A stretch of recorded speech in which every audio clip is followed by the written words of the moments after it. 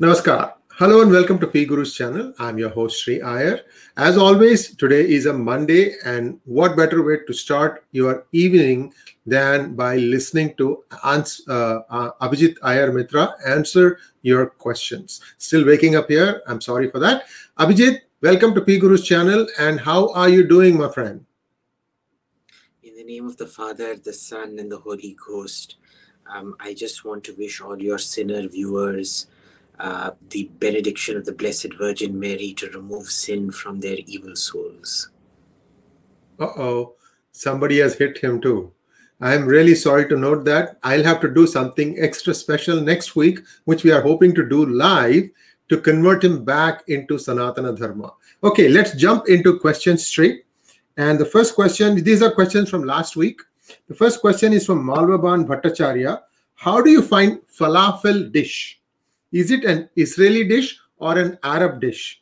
Plus, what difference do you find between Kolkata, Tamil, and Malabar biryani?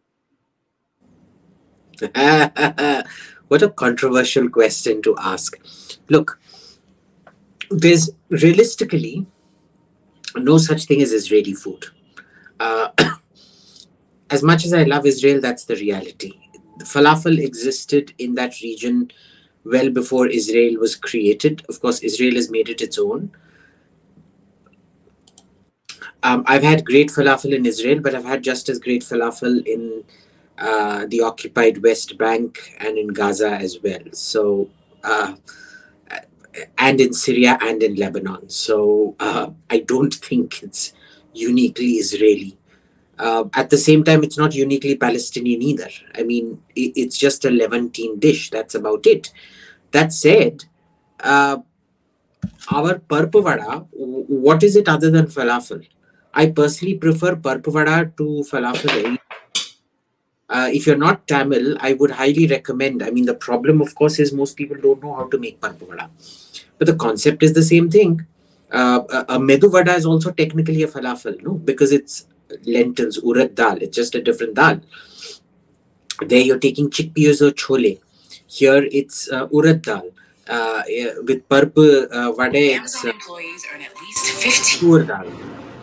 Oh, I'm getting an echo. Okay. So it's pretty much the same dish throughout. I've had some of this in Afghanistan. If you go check it out, I've tweeted videos of this dal ka vada in Nangarhar province in one Taliban controlled area. It was delicious out there as well. So nothing particularly unique to make it Israeli or Arab that way. And Kolkata, Tamil, and Malabar biryani, first, there's no such thing as a Chettinad biryani. Chettinad biryani is just slightly overspiced. Kolkata biryani isn't actually a biryani, it's just awful. Tamil biryani, I think, personally is the best because it's light and nice, very minty. It's a herbal biryani. It's not a spice biryani. Kolkata is a spice biryani and it's not very good. If you go to Bangladesh, you get much better biryani. The Dhakai Tehari and the Dhakai Kachi biryani, they're way superior to this Kolkata biryani. And by the way, Dhakai Kachi biryani also has potatoes, but the potatoes taste much better in the Dhakai Kachi biryani than they do in the Kolkata one. Malabar biryani is a bit of a mix, no? It's the Malabar biryani is a very Muslim biryani. I love it on occasion, but it's a heavy biryani. You can't eat it as easily as you can a Tamil biryani. But yeah, that's it. Next question, please. I have difficulties pronouncing the Kshaya Arsha. How Malaysia and Indonesia got Islamized? Maybe a topic to discuss in Charvaka podcast. Look, I haven't studied much about it. The problem is primary sources on these are very few and far between, and Malaysia, Indonesia have never been the focus of my interest. Mostly started with traders, and then they slowly started Islamizing. From a few snippets that I've heard, it was pretty violent as well. It wasn't all that peaceful. It wasn't kumbaya, hand holding, and things like that as well. So there was some peaceful conversion, but there was also some violent conversion happening out there. But yeah, I mean, I'm sorry, I don't really. It's really never been my focus, and it's probably not something to discuss either because it just doesn't pique my curiosity right now till I find something interesting to take me down that path. Next question. I'm not going to say anything about the name. I can't pronounce it. Since Bengali and Keralite Hindus stopped having children in urban areas, does RSS have any strategy to counter that? Should we stop following Western society blindly? Look, it's not a question of Western society, right? Having fewer children is simply about being in an upper echelon of society, wanting to educate your kids, wanting to invest in your kids. So instead of producing 10 kids of whom only 2 survive to adulthood, thanks to modern medicine, more of them survive. Now, the issue is when you have lots of kids, how many are you going to invest in their education? Muslim power has always been street power. They don't invest in education overwhelmingly. Okay. Hindu power has not been street power. It's always been the power of the educated. So you invest in education. That's the way it is. And the RSS, as I know, does not have a strategy because demography isn't its strategy. It's Hinduizing Muslims that's the strategy. Or Hindutvaizing, not Hinduizing, Hindutvaizing. This is a question for you, Abhijit. Muhammad Obaid Ali. What does it take to become another Abhijit Iyer Mitra in knowledge and especially in pragmatism and practicality? Have a communist father and a capitalist mother. And ensure that they fight like cats and dogs 24/7. See to it that they're reasonably well off and they travel a lot and take you along as a kid. Unless your parents are fighting like cats and dogs, probably not. But how do you pick to choose your parents? You don't. That's the genetic jackpot, right? Like every time I was with my dad, I was indoctrinated into communism. Every time I was with my mom, I was indoctrinated into capitalism. And both of them would accuse the other of lying, saying that capitalism, my dad used to keep saying capitalism is absolute bullshit. America's a rubbish state, this, that. And my mom would be like, in USSR, their food lines, absolute, your father's feeding you absolute rubbish, etc., etc., etc. So it was, I grew up in an environment of Purva Paksha. That's a good way to say it. That's a good way to say it. Muhammad Obaid Ali again. How can I join ORF or IPCS given that I am in BTech second year right now? BTech second year, no problem. What you do is you apply for an internship. The problem right now is with COVID and we're all working from home. The internship isn't what it used to be 2 years back. But maybe by next year, it's going to get back on track. And that way, you get an opening into it. And then when you do your master's, ensure that there's a policy thing and keep coming back for internships over and over again. So by the time you finish, you can join. Look, not everybody's cut out for it. My mom thought I was going to be an engineer. How badly wrong that turned out to be, right? Then she was actually hoping I was going to turn out to be a doctor. How badly wrong she was. Then she was hoping I was going to turn out to be an engineer. How badly wrong she was. Then she was hoping I was going to go into business. How badly wrong she was. I ended up being in policy, which was the next worst thing to being in government, because the only thing my parents agreed on was I should not join the government. So the thing is, Obaid, are you good at it? I mean, you may have a passion for it, but you may not necessarily be good at it. I used to love science, but I knew I never wanted to do engineering. So let's see. I mean, some people have a natural affinity. It'll come out in the internship. It'll ultimately come out in that internship. And next question from Mo Lester. Did China lose an ally in India over a barren piece of land? No. Look, China wasn't our enemy as long as in a pre-aviation, pre-industrial age. Settling of difficult terrain and supply lines through difficult terrain was difficult. The moment the logistical burden of militarizing the Tibet plateau ended, China automatically became your enemy. Two big powers having a border like that, you are bound to be enemies. You didn't lose an ally over a barren piece of land. China was never your friend to begin with. Okay, let's be very clear about this. Tell me one neighbor of China that China has not invaded or fought a war with, or had a territorial dispute with. Zilch, none. So it's nothing unique to India. Nothing. And I might add one little thing. Can I have full screen, please? This is a book of fiction, but to me, this is one of those things where I have really spent a lot of time doing research about China and the meticulous way in which they go about executing their plans outside their country. I mean, if you see India, and here we are fighting like cats and dogs over small issues, medium issues, large issues, and China just goes ahead and executes with a maniacal efficiency. And people still in the United States have difficulty believing that the elections were rigged. So anyway, I'll just leave it at that. Let's go back to the next question, please. Thank you. Yes, Chandan, will French Hammer munitions optimize Tejas? Right now, any munition will optimize Tejas. But when you say optimize, what exactly do you mean? Because,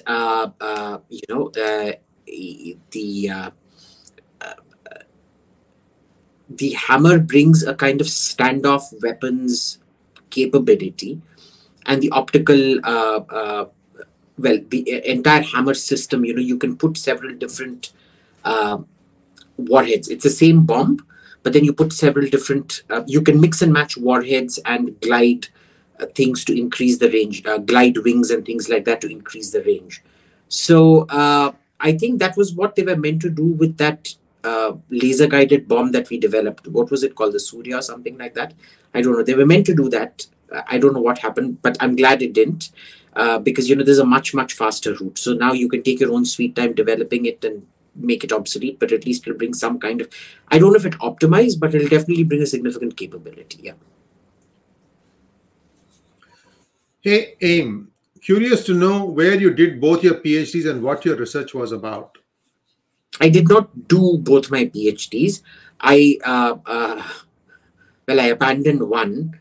That was at Monash, because my first, long story. My first supervisor was caught having a double life. My second supervisor ended up going mad. Well, I mean, he had therapy and whatnot issues. My third supervisor, and by this time I was completely demoralized, retired 3 months after without even, he was assigned to me as my supervisor because there was a huge shortage. All our entire humanities department had been poached by the University of Melbourne. And so he quit. And then I was like, you know what? I was already demoralized, so I left that. I'm doing my second PhD at King's. Next question, please. Aditya wants to know, there's a COVID-related protests all over the world. How has this not been seen as an issue in India? Because Indians have no issues about, Indians aren't very this thing about their personal freedoms. They'll come out and protest for subsidies, but not for their own freedoms. Okay. Everybody just accepts it. You make the vaccine compulsory, they accept it. In Europe, they'll never accept it. In Australia, they're not accepting it. There's a huge pushback in Australia. In Austria, there's a massive pushback. In Italy and Austria, there have been huge rallies against it. In Austria, they're accusing the chancellor of bringing Nazism all over again.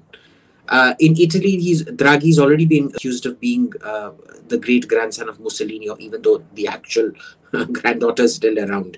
But being accused of all of this. In India, we never value personal freedom. Okay. We value tamasha, we value subsidies, the things we value, but personal freedom is not one of them. And we see, because we're so used to a my-bap state, that when a my-bap state acts like a my-bap state, we're like, okay, that's what the state's meant to do. Okay. Monish Gunaga, Guruji, after hearing you out for 1+ years, I have grown increasingly impatient of normal things, become more ambitious, aggressive. Give me tips to put it into best use and make most out of my life. This is for you. I'm not too sure I'm a very good life coach, but maybe you should tell me, Monish, ask me the same question with specifics. This is just so broad. Ask me something specific. What do you want to do? What stage of your life are you in, and where do you want to go? And maybe I can answer that. I'm still not very certain I'm the best person to answer that, unless you want to end up spending 43 days in jail like I did. But, just be more specific, please. Next question, please. Lee La.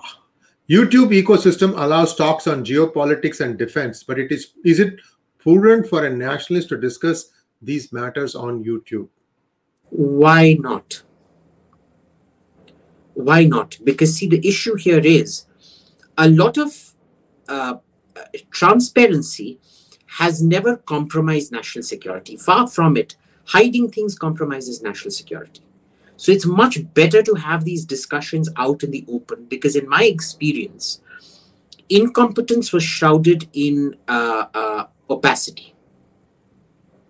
And traditionally in India, it is opacity that has enabled, encouraged, and rewarded incompetence. So yes, we should be discussing these things out there. Next question, please. Z Apple Stuff Z. Will Modi government implement UCC after farm laws repeal? If yes, then what is the good time to implement it? He's not going to implement squat. Okay, the next 3 years, you're just going to see your lives made miserable. There's going to be protest after protest after protest. 3 years, 2 more years, no? Before the election. May 2.5 years. Yeah, give or take. Yeah, 2 years. 22, 23. Yeah, 2.5 years for the elections. Right. Your life is going to be made miserable. He tries bringing in anything. Mind you, even if the Supreme Court now says CA and NRC are legal and valid, they will now come out and start protesting the Supreme Court decision as well, in the knowledge that even after something is held legal, it can be rolled back as long as the government caves. Remember, the committee set up by the Supreme Court submitted their report 8-9 months back. Why was the Supreme Court sitting on it? So figure it out. Okay, nothing's going to happen. This chap is going to do nothing anymore. He's dead duck sitting in the water. The only thing he'll do is carry out some attack on Pakistan or China or something like that. That's it.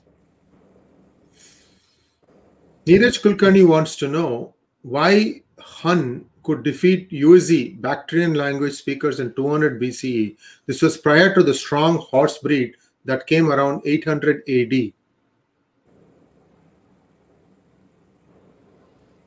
Did they? I'm not too sure about that. Give me some time. I'm not even processing this question. Give me some time.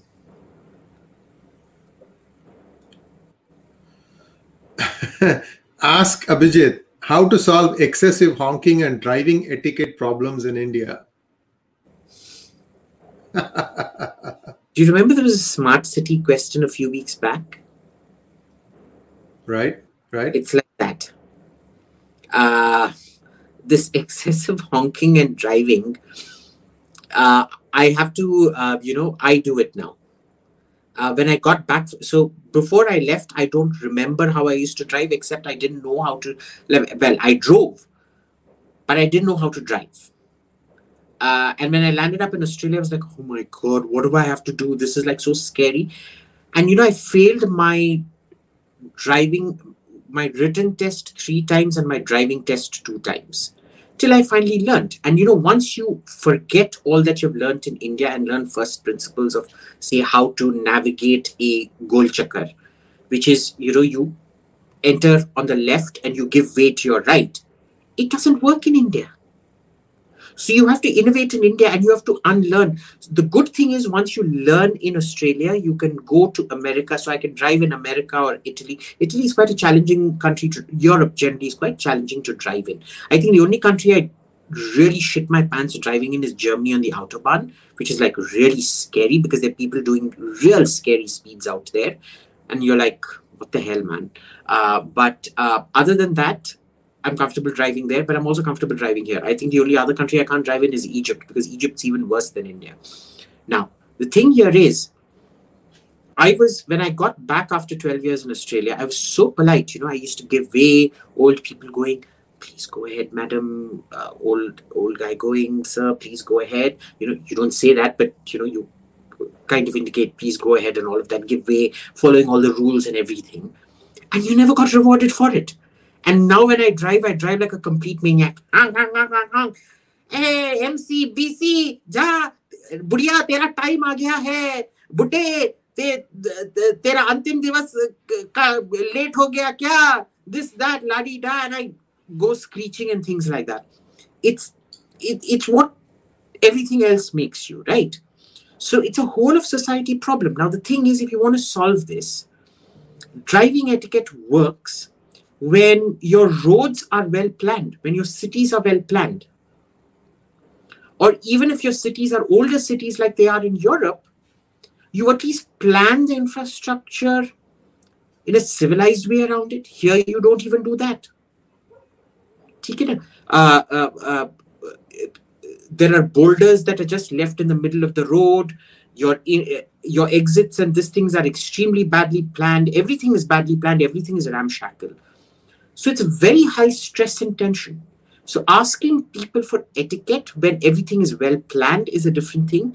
Asking people for etiquette when you're essentially trying to problem solve bad infrastructure is simply not going to work. So it's a lot of things coming together. First, teaching people how to drive. Like my driving test in India, I still remember in Madras was,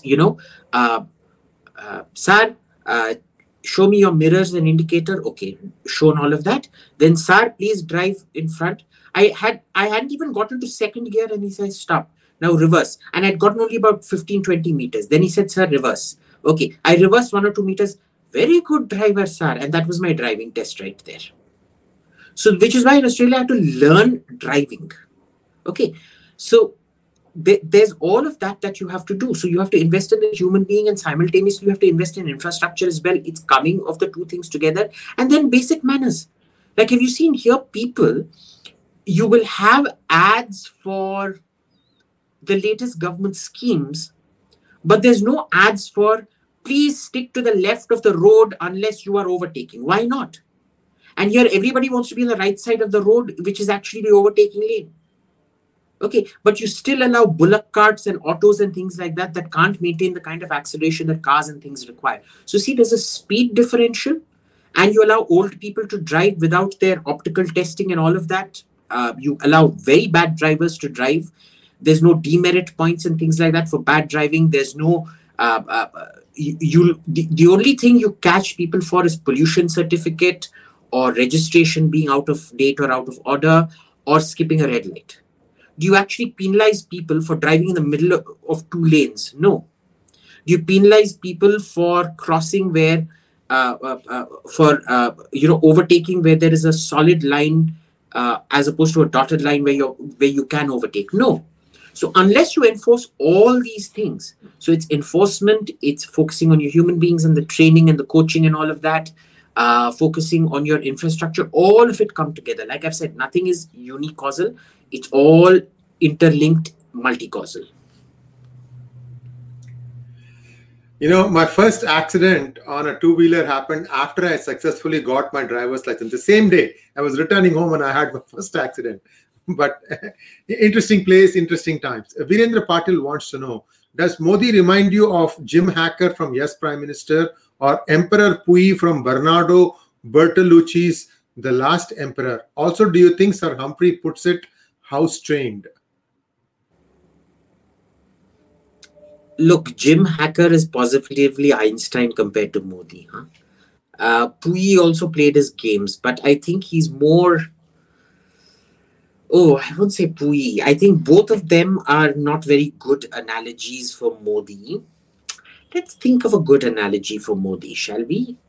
I think Dhritarashtra from the Mahabharata is the best analogy.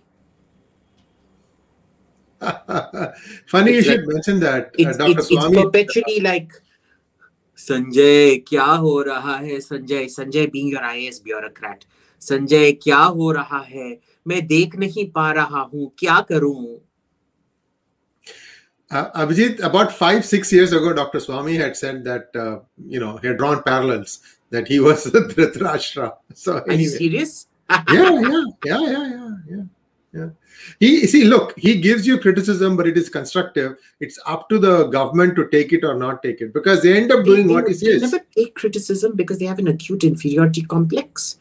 Uh, he's scared of his own shadow, paranoid. And there's this typical lower class mentality. IAS बोलेगा तो IAS सब कुछ जानता है. IAS बाबू सबसे अच्छा बाबू.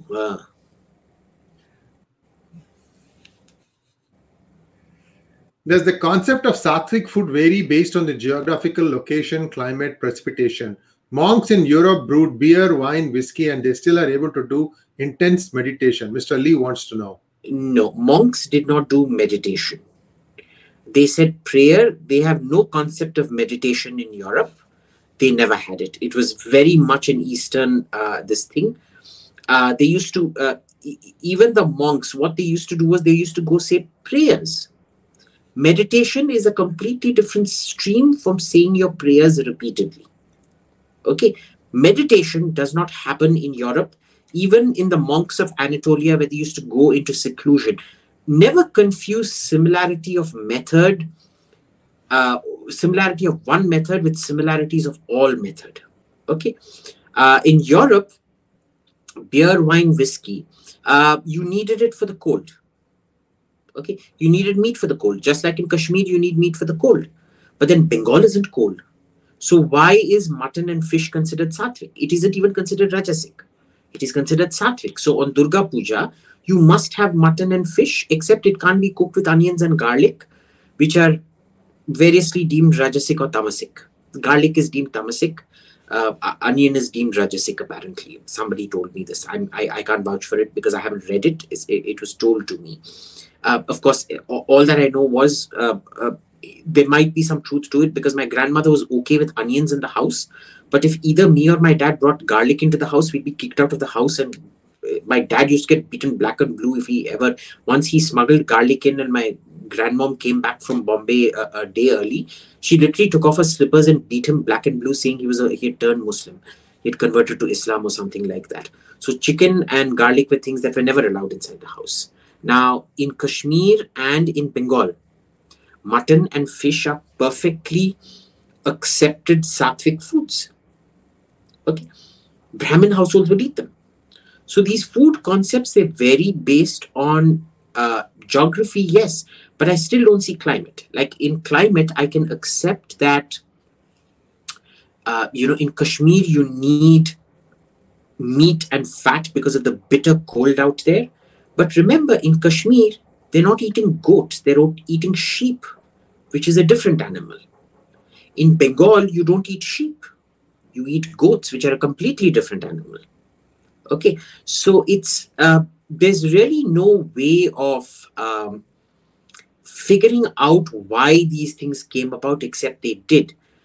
Because, in Manipur, for example, the Vaishnava culture, they will not even eat, and you can argue that the Vaishnava culture is very similar across Bengal.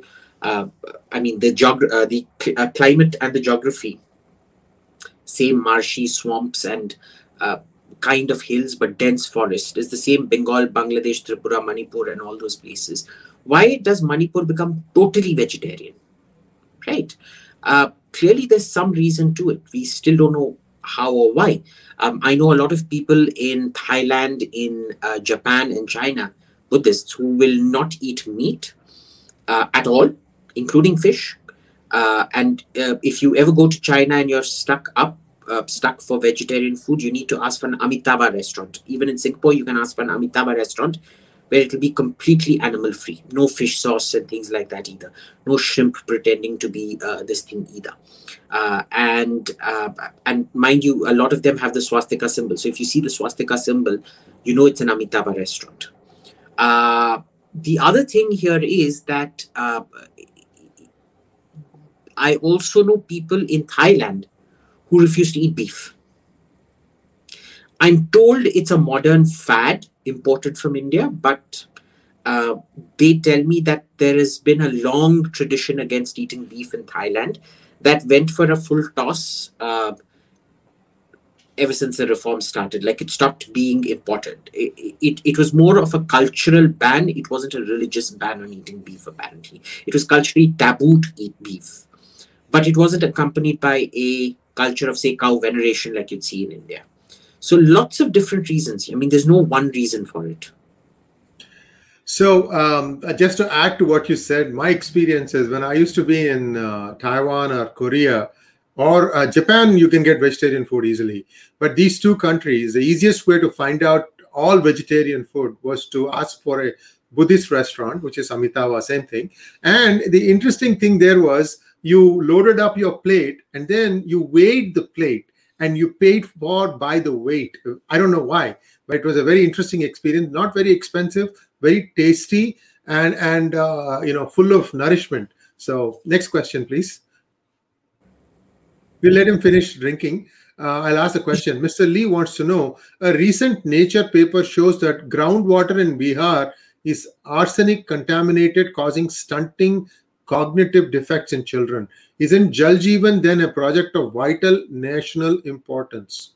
I'm not aware of this finding, but I'm not surprised at all because most of the Bihari landless laborer you see working in Delhi, again, if you go back to earlier episodes of this, I was talking about my experience in North Korea, was to be acutely aware of stunting in India. You know, stunting is a huge problem in India that we never pay attention to. It is chronic. And it's Bihar, Jharkhand, Madhya Pradesh, Uttar Pradesh, but you'll also see it in places like Tamil Nadu and things in the rural interior. So I don't think it's just an arsenic problem. It's also a nourishment and nutrition problem because, we've forgotten all the old ways of cooking and preserving nutrients and things like that. Remember, when you've only got one cake of cow dung or a little bit of firewood to do something, your cooking time isn't that much. So, you preserved all the nutrients in the vegetables and things like that. And that's why you mixed dals, fermented things, etc., etc., etc. So you cook it all at one shot. Not there anymore. Then you've also got the lowering of the water tables because of all this crazy planting of eucalyptus and the way water resources are mismanaged. So, water is a very, very important thing. Nutrition is a very, very important thing. Nobody's paying attention to it. If you go back to my podcast, you'll see at least for the last 7, 8, 9 years, I've been crying from every rooftop to pay attention to it, much more so since I came back from North Korea. See, North Korea hit me in a way because stunting, but stunting is kind of becomes an esoteric problem till you're actually faced with mass stunting and given a reason for it, like it happened in North Korea. And that's when you begin to start noticing this. Till then, for me, stunting was something I didn't pay attention to. I was just, ye to landless laborers hai, theek hai. But when you come back from North Korea and you're told that an entire population of an entire province is now stunted to the extent that they're about 5 to 6 inches shorter than other Koreans are, and you see that difference, you suddenly, it triggers certain things in your head and then you start seeing it back home. And that's when it hits you. So at least since about 2016, 2017, I have been crying about this at every single policy conference and nobody in government gives a shit. Abhijit, I have a question for you before we go to the next question. Have you prepared dishes using millets? Yes, I use a lot of millets in my cooking. I, of course, do it for the taste because I really enjoy trying different kinds of carbs. But, like in Tamil Nadu, for example, we have ragi kanji and ragi horse gram and things like that. They're just really tasty. Yes. It's not their barley also. They're just really tasty things which I love eating as a contrast for my food. But notice what I do with it is like kind of the privileged seeking out exotic foods in that sense. As opposed to, it used to be normal fare for our people and it was much higher glycemic index and things like that. It was much better for you. Yes, indeed. So I just want to touch upon this. This is now becoming fashionable again to eat. There's a broad group called Navadhanya, 9 different types that is broadly available in the South. It is believed that people thought eating rice and wheat was cool and that they should not eat what their grandfathers, great-grandfathers, great-great-great-grandfathers have been feeding on. So that is why the move away from millets. However, they also are now finding out that the incidence of diabetes is lower if you happen to be on a millet-based diet. Incidence of obesity is lower. Incidence of well-being. I bet you the stunting thing also will probably have some associated factor with this. So the only thing that people say, if you want to eat millet-based food, is you need to soak it overnight. If you do that and then cook it the next day, it'll be all fine. You want to add something to that? Yeah, you have to soak it overnight, because otherwise you get terrible gas problems and God knows what other kinds of problems. So it's like a dal. Okay, don't think just because you have a pressure cooker, you can avoid that soaking problem. The second thing is, when you cook dals and millets, you soak them overnight, and as far as possible, please do not cook them in a pressure cooker, because once it reaches over, I think, about 90 to 100 degrees Celsius or something like that, it breaks down a lot of the nutrients, which isn't good. So, you need to cook it on that kind of, bring it to one boil and then just cook it on a simmer. And, with tur dal or any dal, if you've soaked it overnight, it's not an issue cooking it just by itself, because anybody who knows to make a proper sambar, unlike Kannadigas putting garam masala and sugar into it, or most recipes, 99% of Tamil recipes you'll find on YouTube, surprisingly, which will tell you to keep frying everything and pressure cooking everything and destroying the living daylights and killing all the nutrients out of it. You never let the dal boil. Okay. With my maternal grandmother, with my nani, if the dal came to a boil, if the rasam, I only remember this once, the rasam came to a boil, she screeched her head off, took the whole thing and just threw it into the sink. You never let the dal boil. Now, it also was a flavor thing, but now I realize it was also a nutrition thing. Somehow they managed to figure out that if you let dals boil, you're killing off all the nutrition in it. Right? So there was a good reason that we did things. And remember, rice was always a luxury. It wasn't this plentiful thing that you have 24/7. It's become easier to have it 24/7. That doesn't mean it's a good thing. Right? We used to have lots and lots of very, very complex carbs on our menu, which you did not overcook. Overcooking was never a thing. Overcooking is now a problem because of pressure cookers and because you have gas stoves at home. Otherwise, you had to plan the meal very, very carefully based on gobar or wood or whatever you had to run your stove those days. So this is, it's so many things that have gone wrong. Loss of traditional knowledge, or loss of traditions without the requisite knowledge combined with it, etc., etc., etc. And while we are on topic of food, I just want to mention that rasam tastes the best if it is made in a special vessel called Iyachatti. Iyam is a compound of lead. So people will immediately start telling me, please don't put this in comment. They say, this is carcinogenic, and a part of that is getting added inside the rasam. I don't know. None of the people who have eaten from Iyachatti rasam have had direct result and got cancer. It is the most tasty rasam that you can get. Have you had Iyachatti rasam? I only make my rasam in an Iyachombu. Okay. I have an Iyachombu only for that. And the main thing about an Iyachombu, Iyam is not, it's part lead, but it's a lead compound. Yes. The thing is, it's very soft. So if the rasam comes to a boil in the Iyachombu, the pot melts. It literally melts and warps on your stove. So it also acts as a very good. If you make rasam in Iyachombu, you can't go away I'm going to finish watching that serial and then come back and see the rasam. And guys, if you want to try a proper rasam, I would highly urge you. You can make a proper rasam. First, soak your tur dal. Then add hing, salt, and a bit of castor oil to it. The castor oil is really important. And just simmer it till it's soft. And after it's finished simmering, you just add tomatoes. If you want garlic, add garlic to it. Add coriander to it. Crush up some fresh jeera and pepper. Add that to it. Bring it to a simmer again. Please do not boil, because if you boil it, it will be destroyed. And after removing it from the heat, add some fresh coriander, salt, and you give ghee ka tadka with more hing, red chilies, mustard seed, and curry leaf if you want. Okay. There is no boiling in a rasam.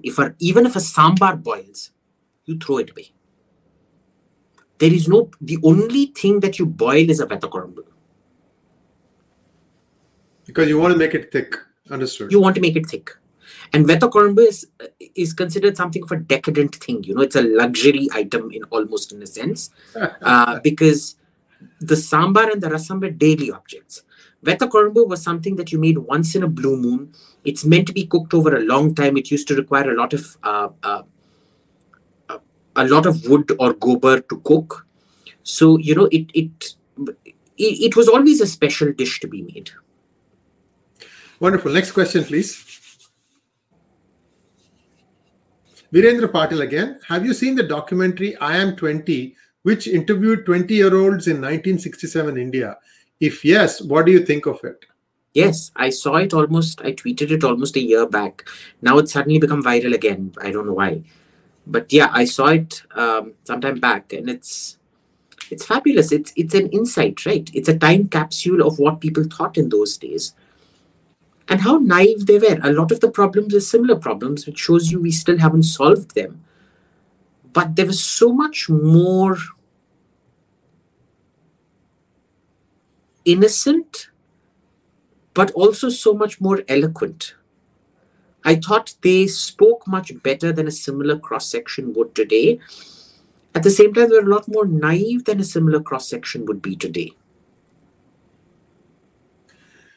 Yes, Abhijit, I know you don't watch TV. Have you seen this new Baiju ad where they say that 2 teachers will give you too good of an experience?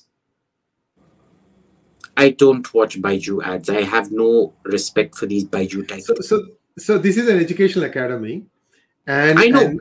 I don't want to talk about them because I don't like talking about these frauds. This IIPM Baiju type things, I don't want to talk about. I don't want to give them free publicity out here. So please, let's not talk about them. As far as I'm concerned, they're all bloody frauds. You're saying it plain. I was going to say it with example. Go ahead. Next question, please. Next question, please. Krishna Aital. The question is for both. Farm laws passed in Parliament and done away with just like that. Next, what? 370 reinstated? Are we seeing the start of breakup of India? What say you? Yes, you are seeing the start of the breakup of India because now they have been validated. This is the first time a mass protest has managed to get the government to withdraw a law in a very, very, very long time as far as I can remember. Okay, you remember the mass protest that broke out over the Mandal Commission? VP Singh, with all that minority weak government, never took it back.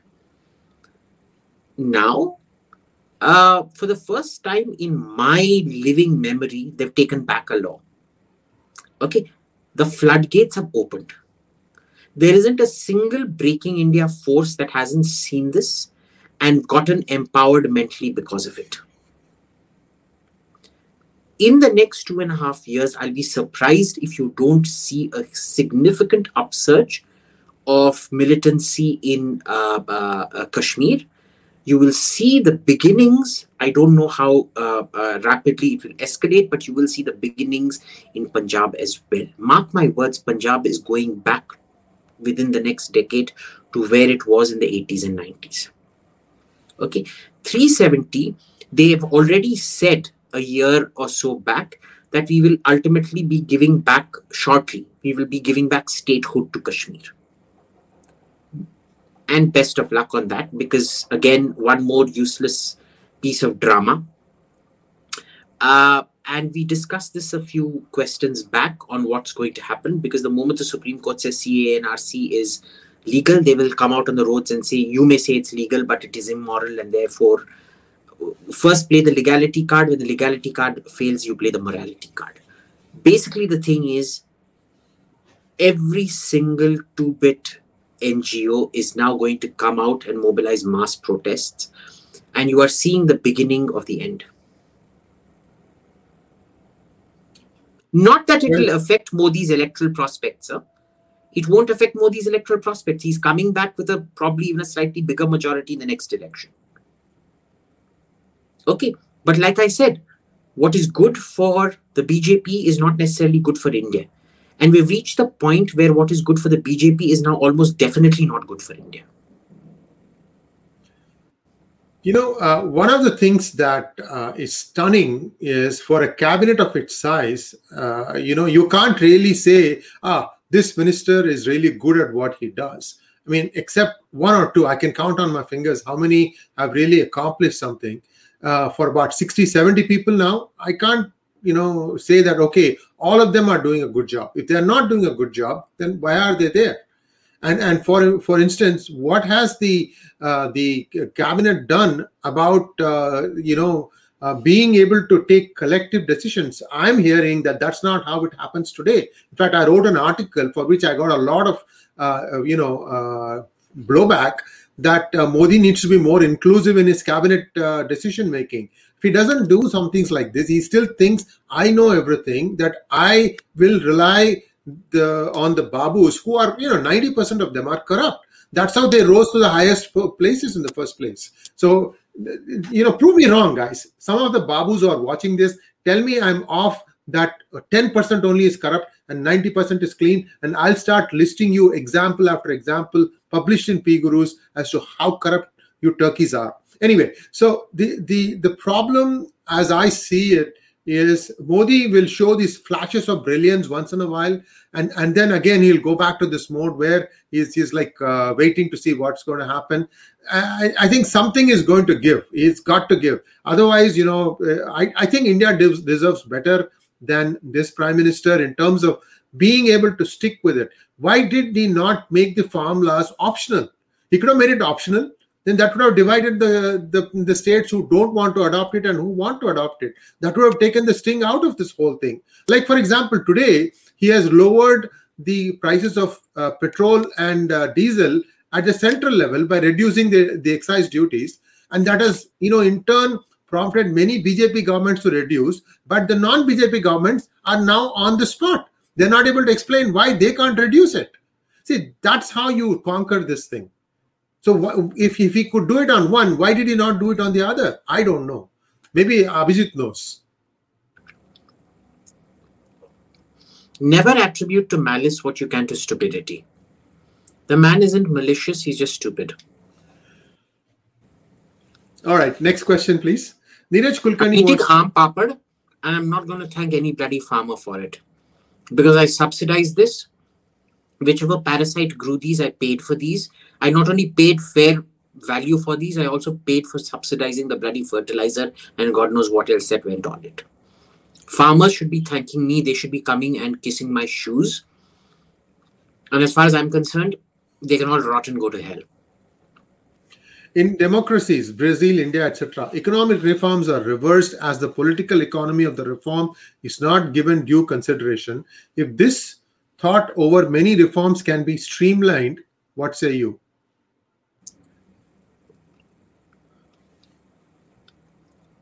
I didn't understand the question. Yeah, Neeraj, I think what is your question? What are you saying? That they should use reverse psychology? So that they're saying that, they say, oh, this farm bill is really, really bad. We should not be passing it. And then the entire farmer lobby will say, no, we want it. We should pass it. No, he's not saying that. But he's saying reversed as the political economy. What do you mean the political economy is not given due consideration?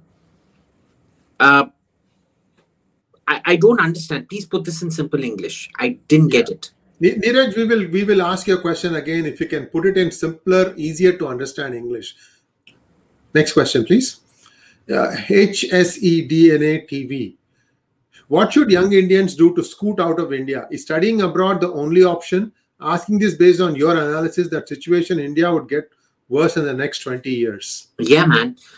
Write your SATs or TOEFL, GMAT, IELTS, whatever it is, and get the hell out. Don't stay here. Go. Not that things are very good abroad with all the wokeness and all of that. It may end, it may never end. Personally, I don't think it'll end because there's institutional capture. But, even if you live in fear and can't open your mouth, you'll at least still lead a better lifestyle than you will here. So just go.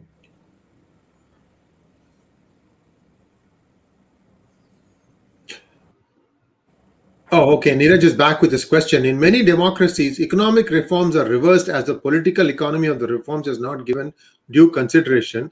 Do think tanks reckon this? Yes. A lot of think tanks don't. Like Indian think tanks are event tanks. They're not really think tanks. But one of the things I keep looking at is the second order and third order effects, which in India we never look at. Very rarely they are looked at abroad, not as much as they should be. Remember, looking at second and third order effects requires high human capacity.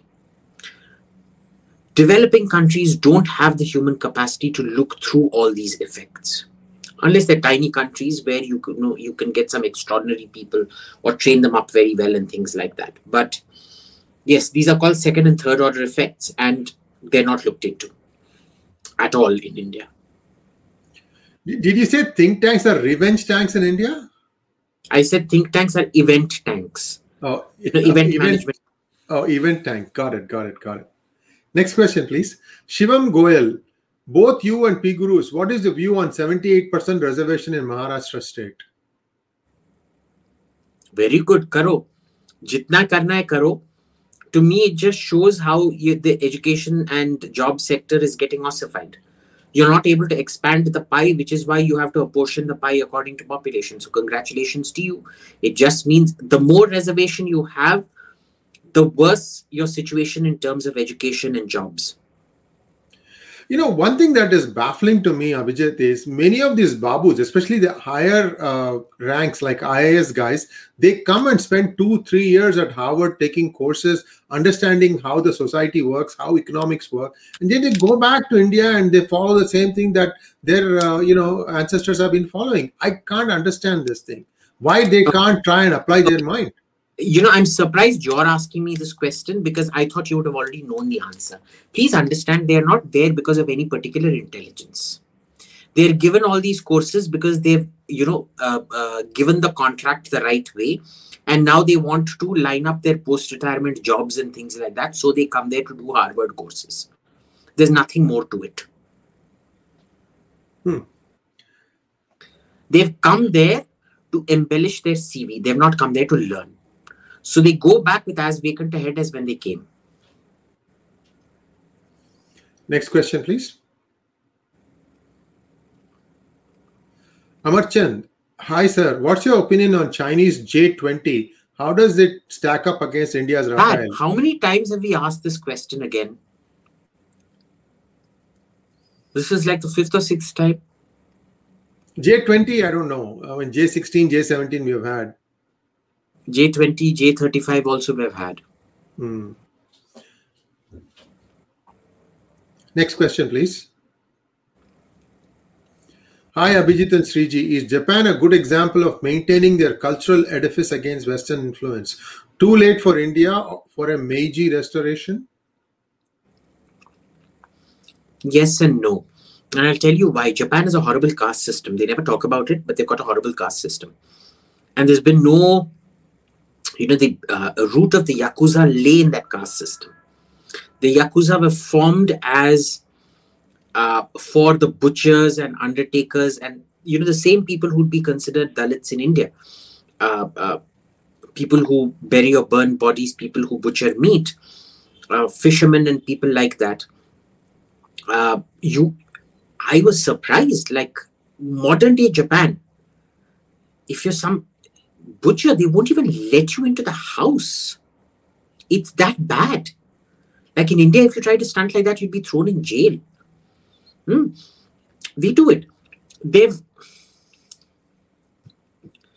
maintained some elements of their culture, but when you go to Japan today, what you find in their culture isn't what their culture used to be.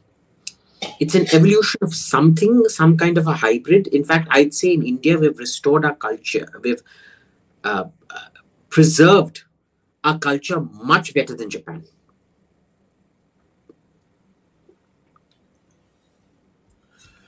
Next question, please.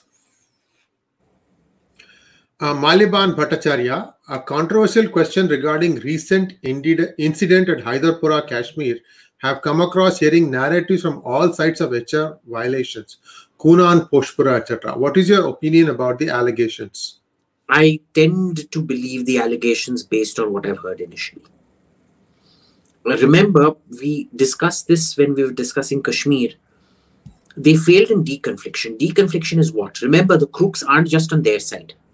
They're crooks on our side also. You have an army where promotions are based on, Army CRPF, where promotions are based on encounters and how many people you manage to kill. Very unhealthy culture. Most of the army officers make their money by stocking up on provisions and selling it off and things like that. Rotten culture. So remember, as much muck as you hurl there, you also need to introspect. Okay. I'm not saying it's it smells fishy, which is why I'm believing the allegations as of now. I haven't made up my mind. I tend to believe it because I've not seen any good counter to it so far. The army's also clammed up, which, again, I've not heard something worthwhile from them. Let's see. That's why a judge has been appointed. Let's see what comes out of it. But remember, this is all coming out of the fact that we do not carry out proper audits. And we simply don't have, like 2-3 questions back when somebody was asking due consideration of political economy, what we call second, third order effects. We never study second, third order effects, so we never look at conflict management and conflict resolution holistically the way it should be. Hardik Thanki, Abhijit, have you been to Gujarat? Your favorite Gujarati dish, and you ever want to live in Gujarat? No, I don't want to live in Gujarat, but I love Gujarat. That was the only time I met Narendra Modi. Do you know that? So me and my mom, they were like a bunch of 20, well, they're actually a bunch of 6-7 retired female IAS officers from Tamil Nadu and Karnataka and Andhra. And they tend to travel together as this ladies group. And they'd swollen to about 21 for the Gujarat trip. And 21 of us spending 21 days in Gujarat. I was the only male, depending on how I self-identify at any given point of time. And I was the chaperone of the group. And we toured all around Gujarat. And, you know, it was honestly eye-opening because all the advertisements you see are of, amazing Rajasthan and Agra and Taj Mahal and come to Khajuraho and things. Gujarat never advertises itself the way it should. And it's got so much culture in terms of textiles, in terms of, palaces, in terms of forts, in terms of food, in terms of everything. It's such a bloody amazing state. I don't want to live there because it's a bit, Mofusil. It's not very well connected and things like that. And it's all business. I don't do well in business cities. I only do well in policy cities. And it's too dry for me. I like seeing a lot of green. But and we saw lions at the Gir forest, leopards, lots of leopards also. And went to the Rann of Kutch and saw the flamingo migrations, saw the wild asses and things like that. What amazing stuff they have there. What amazing handicrafts and stuff they have there. My favorite Gujarati dish, I have to say, is methi theplas and khandvi. A lot of questions this time on food, no? Surprisingly, yeah. Yes. They are playing to your strengths. Yes. That was said in jest. Shalabh Pradhan, why does AIM say that we don't have capabilities to do cyber infosec domain? We win most of the bug bounties and have top security research in M/FANG list. This is FANG meaning Facebook, Apple, Amazon, Netflix, and Google. He got the FANG spelling wrong, but go ahead. See, you having individual people who are brilliant is not the same as making all those individual work together as a centrally driven, coordinated cyber infosec thing. That is what we don't have. Can we do it? Yes. Have we done it? No. We're absolutely third rate at it, because also the people at the top that we've chosen for it are, I'm sorry, I'm going to use unparliamentary language, Shri, but I think it's perfectly merited out here. They're the biggest dumb fucks I've ever had the misfortune of meeting in my life. Well, I have a hypothetical question for you. Many people don't know this, even in the United States, but the biggest software employer today in the US post 9/11 is the NSA. How is it in India? Do they have a lot of software experts there? We have lots of software people working with government in low-level, weird-ass jobs doing squat. There's no coordinated use of that in any kind of cyber snooping, cyber counter snooping, espionage, counter espionage, nothing.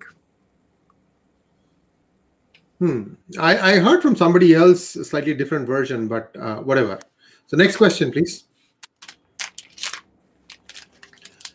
Malyaban Bhattacharya again saw Special Ops 1.5 and a lot of Bollywood movies focus on the subject where top men in the military as well as IFS are highly compromised to foreign intelligence. How true is that in reality? 100%. 100% true. 100%. Remember, a corrupt society is a compromised society, where you are badly motivated, where avarice is rewarded, where incompetence is rewarded, where everything actually conspires to make third raters triumph. To be compromised is the easiest way up. It comes in different ways. Not everybody is monetarily compromised. Okay. But a large section of them, an overwhelmingly large section of them are compromised. Malyaban, you can also be internally compromised. Remember that. Let's go back to the previous question. Sorry, I'll let you finish. Let's go back to the previous question. Yeah, finish your thought, please. Yeah, and that doesn't mean you're compromised to China or Russia or America. Huh? Some parts are definitely compromised there. A lot of it is also internal compromise, which again is manipulated by external forces. So you look at the Bombay police, for example, the entire thing works. The Bombay police is the most highly rated police in India. Did you know that? They have the highest case solution and crime solving rate. Why?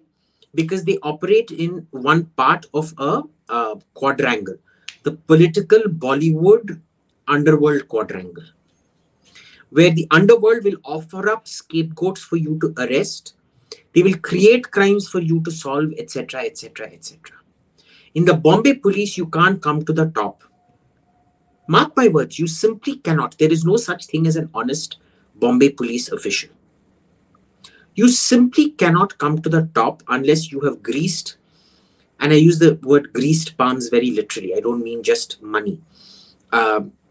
Favors rendered, undue favors rendered, and things like that to either politics or Bollywood or the underworld.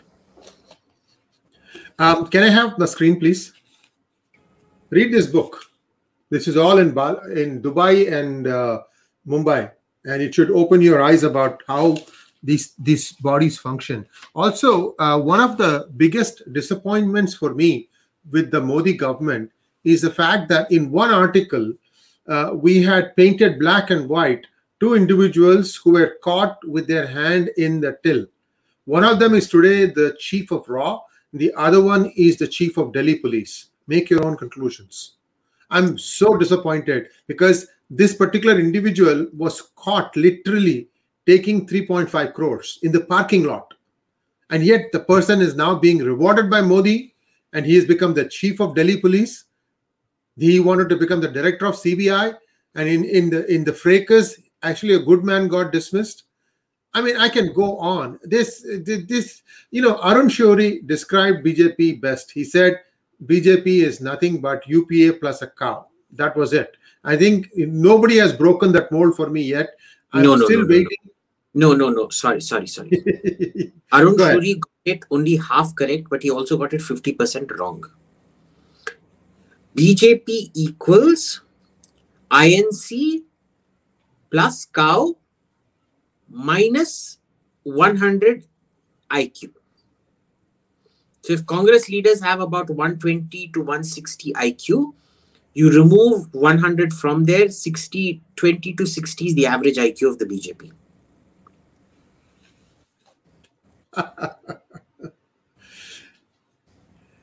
Levi I'm Ackerman. glad you think it's funny. Levi Ackerman, can you please elaborate how Arya Samaj separated Sikhs from Hindus? Now, what is the fundamental basis of Arya Samaj? To go back to Vedic whatever. So all the reform movements that had started were fundamentally wrong. Now, what was Sikhism? It was fundamentally a reform movement within Hinduism. None of the Sikh gurus actually call themselves Sikh. They're only talking about Hindus in their thing. They started off as a Hindu reform movement. You have this whole Katsar where the first son of a Hindu family would become a Sikh and the first son of a Sikh family would become a Hindu. So this Arya Samaj attacks Dayanand Saraswati, going back, it solved some problems, it created a whole new set of problems. And it was this constant attack on all these bhakti and reform movements that had started off in medieval India that led to this separation. That is where the venom got sowed. There was also some happening on the Sikh side as well, but the Arya Samaj kind of exacerbated it in a way that distinction, when you keep going and telling people that, you're not really very smart, you're not a very good movement, you're a corruption, you're a corrosion, come back to the original. It doesn't go down very well. We don't do that in Hinduism. You accept that there is a different point of view, you do Purva Paksha, but you never belittle. Be belittled. Not good. Next question, please. Divyanshu Srivastava, how will CATSA impact India if applied? Well, you can kiss goodbye to all your C-130 and C-17. Depends. They may not, even in the imposition of sanctions itself, there is a significant leeway given. But for starters, it will definitely start affecting your spares for your Poseidon, your P-8, that's the naval sub-hunters, your C-17s and your C-130s. I'll let you catch your grab a snack, and I just want to make an announcement. Viewers, I would like you to like this video. In fact, you should be liking it right at the beginning, because that helps us make this thing go viral. And this is what I've been told. I don't know if it's true or not, but it doesn't hurt. So that far it's true. Please like, please subscribe, and please consider becoming a member of the P Gurus channel. We have been trying to get some members only videos also.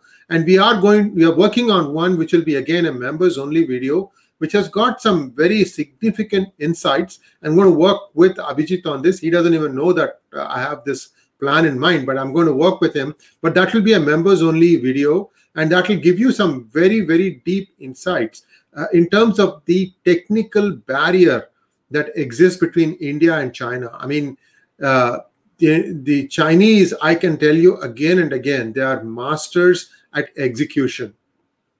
When they copy, they can copy extremely well.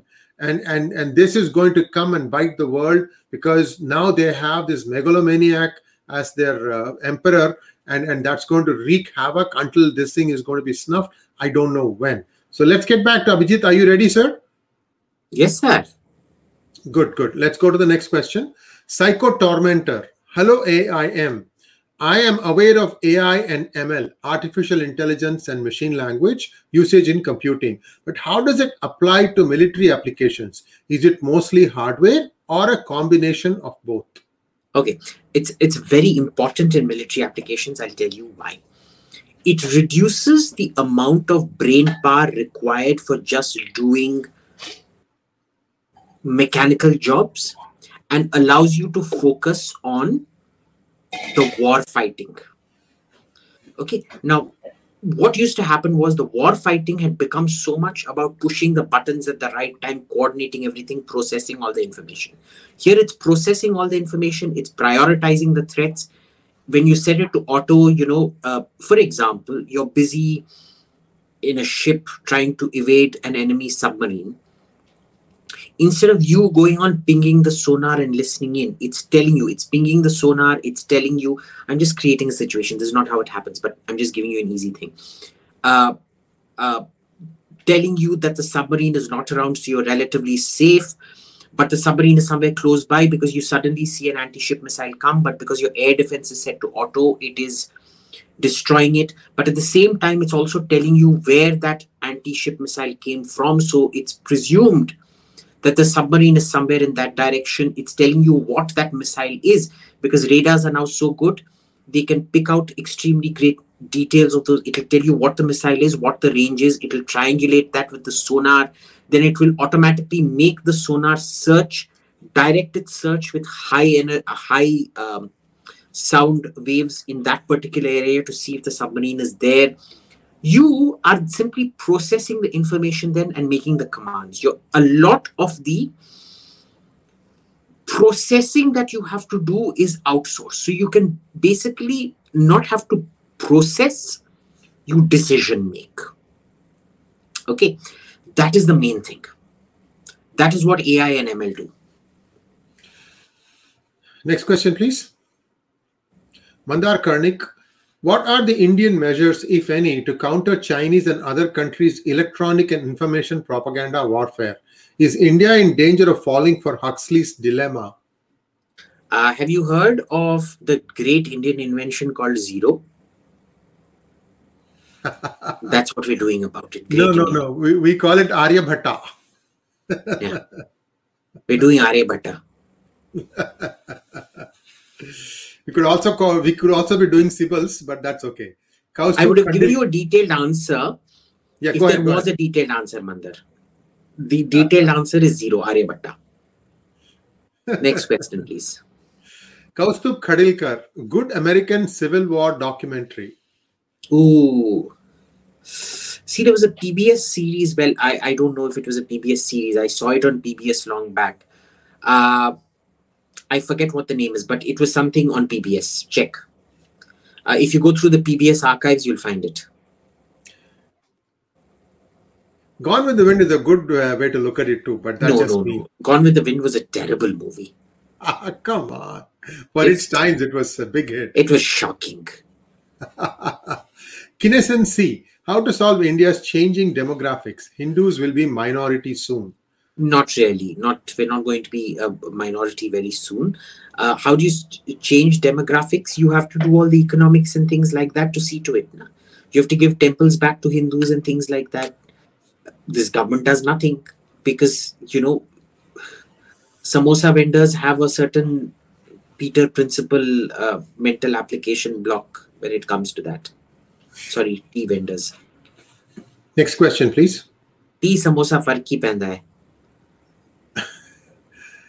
Himanshu wants to know, is it true that Sanskrit doesn't have a script of its own and different regions use scripts of their own, adding symbols to Sanskrit? Given that it isn't imposing Devanagari on Sanskrit, a step backward. Interesting question, yeah. Sanskrit used to be written in several scripts. It didn't have a script. Correct. It isn't a step backwards because Devanagari allows Sanskrit to be expressed with a great deal of precision. Okay. The other scripts like the Brahmi script and things like that did not allow for that precision. So yeah, it's a very good mating. It's not necessarily a step backwards, but yeah, it did not have a script. It was a language without a script. For those of you who speak, read and write Tamil, there was a version of Tamil that was just as extensive as Devanagari in being able to give you the exact way to pronounce each letter, and this has been abandoned by these Dumils. Very, very sad because they think they are the guardians of Tamil language. They can't even say Ra. So let's stop there. Himanshu, but the modern Tamil script isn't a Tamil invention. It's a British improvised script. Traditional Tamil was quite different. Oh, you're talking about the one that doesn't stop at all. It's continuously going on. That one? Yeah. It's got a name for it. I'm trying to remember what the name is. If somebody knows the name, please share it with us. Because if you say it, I'll know what the answer is. It was much more curvy. The straight lines that you see didn't exist. They used to call Malayalam as Suttiruthu or circular script in the initial days in Tamil Nadu. Anyway. But Tamil was also very curvaceous. It wasn't linear. Yes. Next, please. What happens to capitalism when the population of major countries starts to decrease long term? Because capitalism depends on constant growth. Yeah, what happens is you keep moving up the value chain. Okay, growth is not just based on greater numbers. Okay, that's a very old way of looking at economics. Growth is also up the value chain. So you keep growing up the value chain just enough to support your dependency ratio and things like that. That's it. It's that simple. You find new markets, you find new products. Next question. Subramanian N. Will Samskrita-based Hindi, removing Urdu as a language of exchange, help better North-South integration? Will such a setup be ever accepted in Tamil Nadu especially? Look, there was a time to do it. That time is now past. You can screw national integration or common language. Nobody's going to accept it anymore. The divisions are now too deep. So true. Unless people really want to get into that mode, I don't know how that event will happen. Next question, please. Ashish Sharma. Hey, Abhijit. I am from Chandigarh and moving to Kottayam, Kerala. Please tell me about do's, don'ts, food I should follow. I'm a little bit scared. I don't know. I'm not from Kottayam, Kerala. I think the last time, Ashish, if you've done any research into me, the last time I landed up in Odisha, I did all the cultural no-nos and ended up spending 43 days in jail for it. I think you're asking the wrong person because I'm the kind of guy that goes to a place and does all the don'ts. and Ashish, you are trying to stereotype anything south of Vindhyas as a Madrasi, and by extension, you are asking Abhijit and I. Actually, Kerala is a different state and it's got its own cultures. Although lately, I think it's more conforming to the rest of the country. It used to be very unique. For example, you only got parboiled rice. Rice, if you had any restaurant and you ate in Kerala till about 40 years ago, you got only parboiled rice. It's sticky, it's a roundish thing, but it is good for the climate there. And water during rainy season especially used to be liberally sprinkled with dhania. Have you drunk that water? And water is always hot. You were always served warm water, but even in Tamil Nadu, we were only served warm water as kids. Not in hotels, and nowadays everybody drinks in the not hotels and all, but in those days, remember, you had to boil water. Yes. That was the only way of purifying water, no? Correct. So in terms of food these days, you will get all the cuisine that you like, but you should start trying some Kerala dishes. Chakapradhaman is a sweet which is very tasty, based out of, I think, jackfruit. Sharma, given your last name, I don't think you'll be eating a lot of meat, but try avial. Yes, avial is wonderful. Also try idiyappam and appam with and puttu with kadla curry. What else? And they tend to use coconut oil for doing all the tadka instead of, say, refined oil or groundnut oil, and that adds. Who uses refined oil for tadka? You only use in Tamil Nadu. You only use nallenna, so the ground sesame oil or ghee. See, it depends upon how much you. I mean, there's an affordability also, right? I mean, people tend to use. That's why. In Kerala, there's a lot of coconut oil. So if you don't like coconuts, I'm sorry, you might as well not shift there. And you will love this one thing called Nendram chips, which is a special breed of bananas, and they fry it in coconut oil, and it's to die for. Also chaka chips, jackfruit chips, kathal ke chips. Yes. So we have given you the entire cuisine, or at least given you a peek into all the food that's available in Kerala. You will have fun. Be open. That's all it is. And you will get a lot of vegetarian food. Yeah, you should get a lot of vegetarian food. Mostly the food there is vegetarian only. Yeah. Arun Gupta, hey, what is your view on Kyle Rittenhouse case? What's my view? It's all over my Twitter timeline. I've always held Kyle Rittenhouse was innocent, and the media tried to frame him, and he needs to sue the living daylights out of every one of them. He needs to bankrupt them and bring them out on the streets into penury.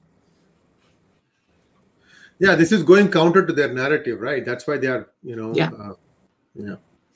Next question, please. Z Apple Stuff Z. Do you think Louis Vuitton is an overrated brand? I feel it is unoriginal and only focuses on printing its monogram on its products. I don't associate with people who have Louis Vuitton products. The problem with Louis Vuitton is it also owns a lot of design houses. See, it's the holding company. So LV also owns a lot of the products which I like, which I try to ignore completely. I prefer to think they're not owned by LV. But yeah, LV is meant for your typical kitty party Punjabi auntie who doesn't have much taste, but she just wants to tell you that, my bag costs like 10, 12 lakhs. That's it. Don't steal what is inside the bag. Steal the bag. Yeah, exactly. I may not be able to eat for the next 2 months, but at least I'll take a Louis Vuitton. Sorry, as we say in Punjab, Louis Vuitton to my kitty party.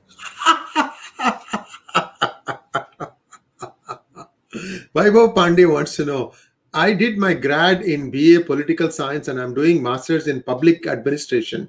If I want to work for any institution as intern, how do I get references of the kind they ask for? My professors will be kind enough, or I would have to find someone else to work for? No, your professors are perfectly okay. The main thing is,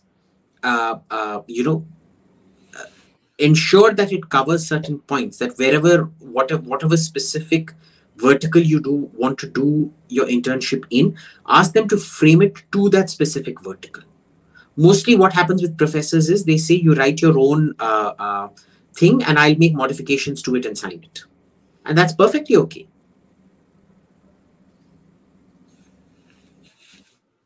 Arun Gupta, hey, you once mentioned that the city of Paris was built to shoot for the protesters. Can you elaborate? Not shoot for the protesters. It was meant to shoot protesters. Yeah. Yeah. So That's what I think he meant. Yeah. So I want you to go to Google Maps and zoom in on Paris on the satellite mode. And when you do that, you will see it was mostly right angles, but right angles with triangles.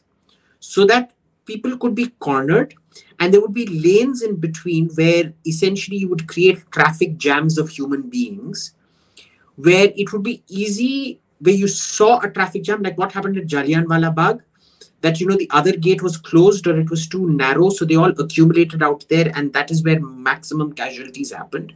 It was meant to be like that. Okay. So when Napoleon III renovated that city, it was renovated very specifically, the Haussmann style, those beautiful buildings that you see in Paris that are so characteristic of Paris. They were built specifically to maximize the ability to put down riots and uprisings. Next question, please. Bhaskar Mishra, which are the best performing ministers in the current central government? Nitin Gadkari, Hardeep Puri, who else?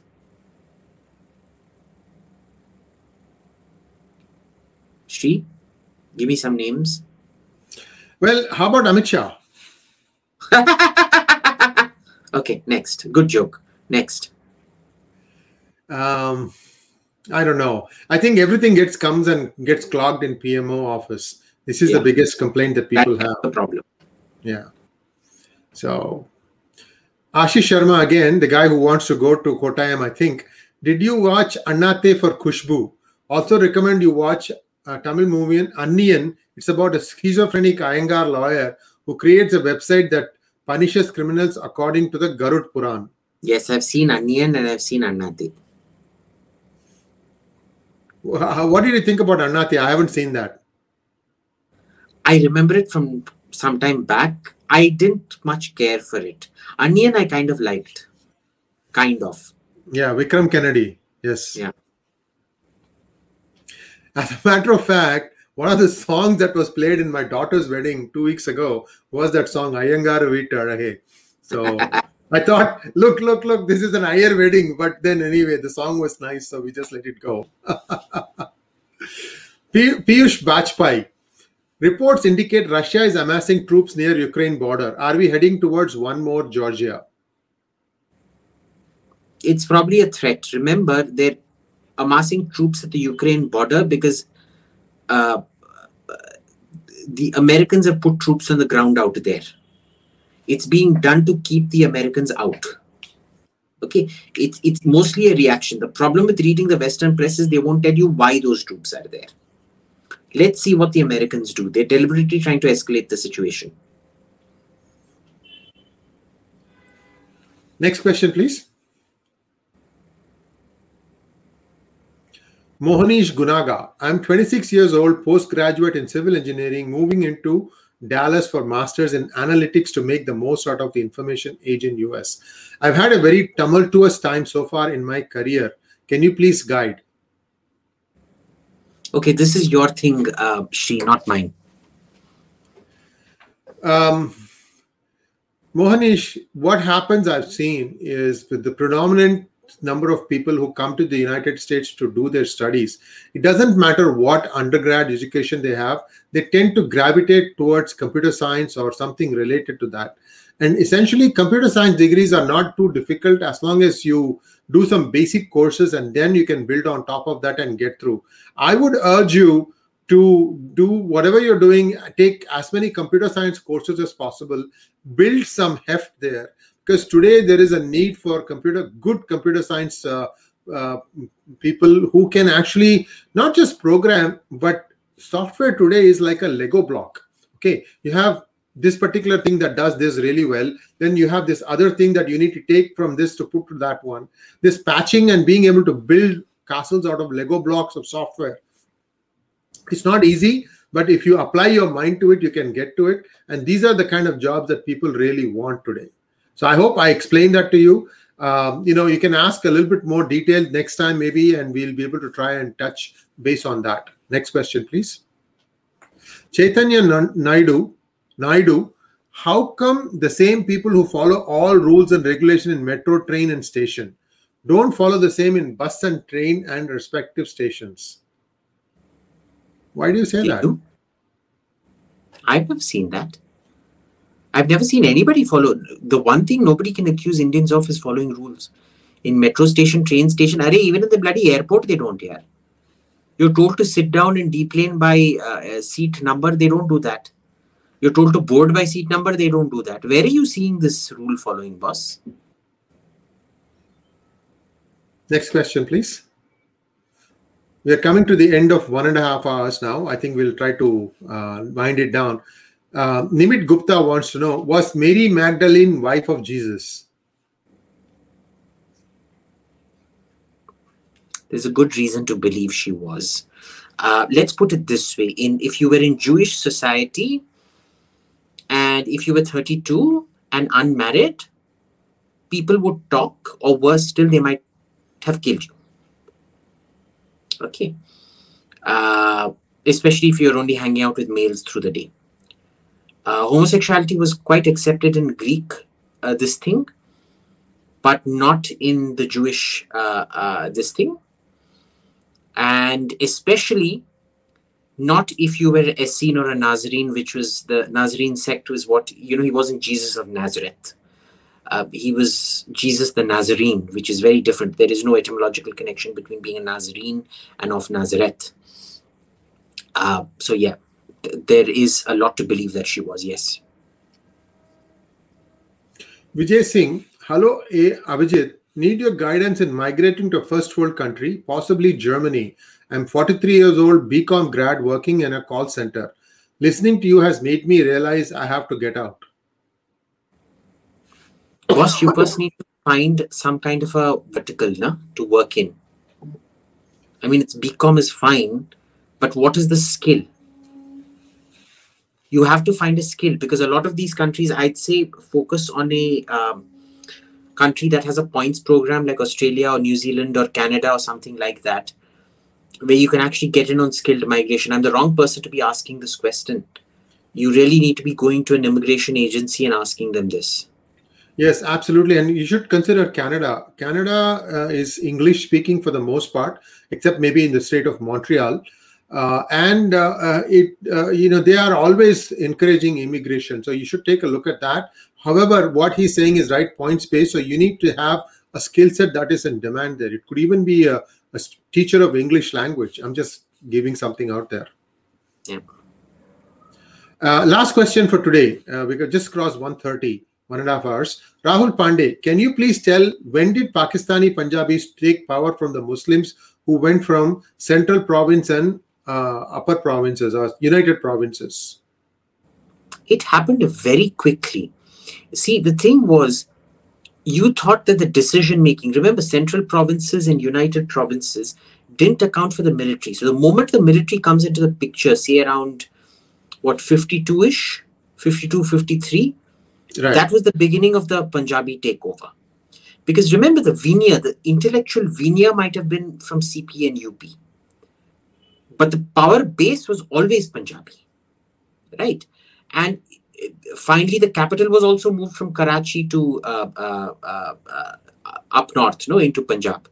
So that is how things happen out there. It was always Punjabi dominated in the sense. The UP and CP types, the Urdu speakers, they made the mistake of thinking they were in charge. They were never in charge. There's one last question on food, and that is absolutely the last question. Aryan Bhagat wants to know your thoughts on Jammu and Kashmir food. The bloody best. I eat Kashmiri food. I cook a lot of Kashmiri because I lived in Kashmir. I cook a lot of Kashmiri food at home. I love Kashmiri food. The yakhni, the rogan josh, the vegetables, they cooked so, like, hak sag, for example, collard greens, what you call in America. It's cooked the way Tambrams cook it, except, of course, for the addition of mustard oil instead of ghee or sesame oil that you'd use in a Tambram house. So it's just heat up mustard oil, add broken chilies to it, lots of hing to it, and salt. To prevent it from burning, you add water. When it comes to boil, you add the collard greens and then pressure cook, and it's bloody brilliant. You cook everything like that. And what I love about that cuisine and vegetarian is that it focuses on the greens. Normally, people in Delhi, I'm just shocked. Even in Madras, they throw away the green part of the mooli. They throw away the green part of the kohlrabi. They throw away the green part of the red radish and the carrot and everything. And the cauliflower and the cabbage and everything, especially the cauliflower, the green part, they throw away. In Kashmiri cuisine, you use all of it. Especially the green parts of the gobi, especially, that was a revelation to me in Kashmir. So it's a fantastic cuisine. They've not cooked the living. I think the only thing, it's tasty, but it's probably not the best way to cook fish, is the mujgard preparation that they have. But I think Kashmiri cuisine is right up there as probably one of the top 5 cuisines of India. Right up there. All right. With that, we end today's hangout. The pending questions will be taken up next week. Thanks for joining. And Abhijit, as always, it's a pleasure hosting you. And we'll be back again next week, same time, same location. Namaskar. In the name of the Father, the Son, and the Holy Ghost, I absolve you of all your sins, you evil sinners, and I hope you give up your demon worship and take up the message of our Lord in Christ into your evil hearts. Vail, vail, vetri, vail.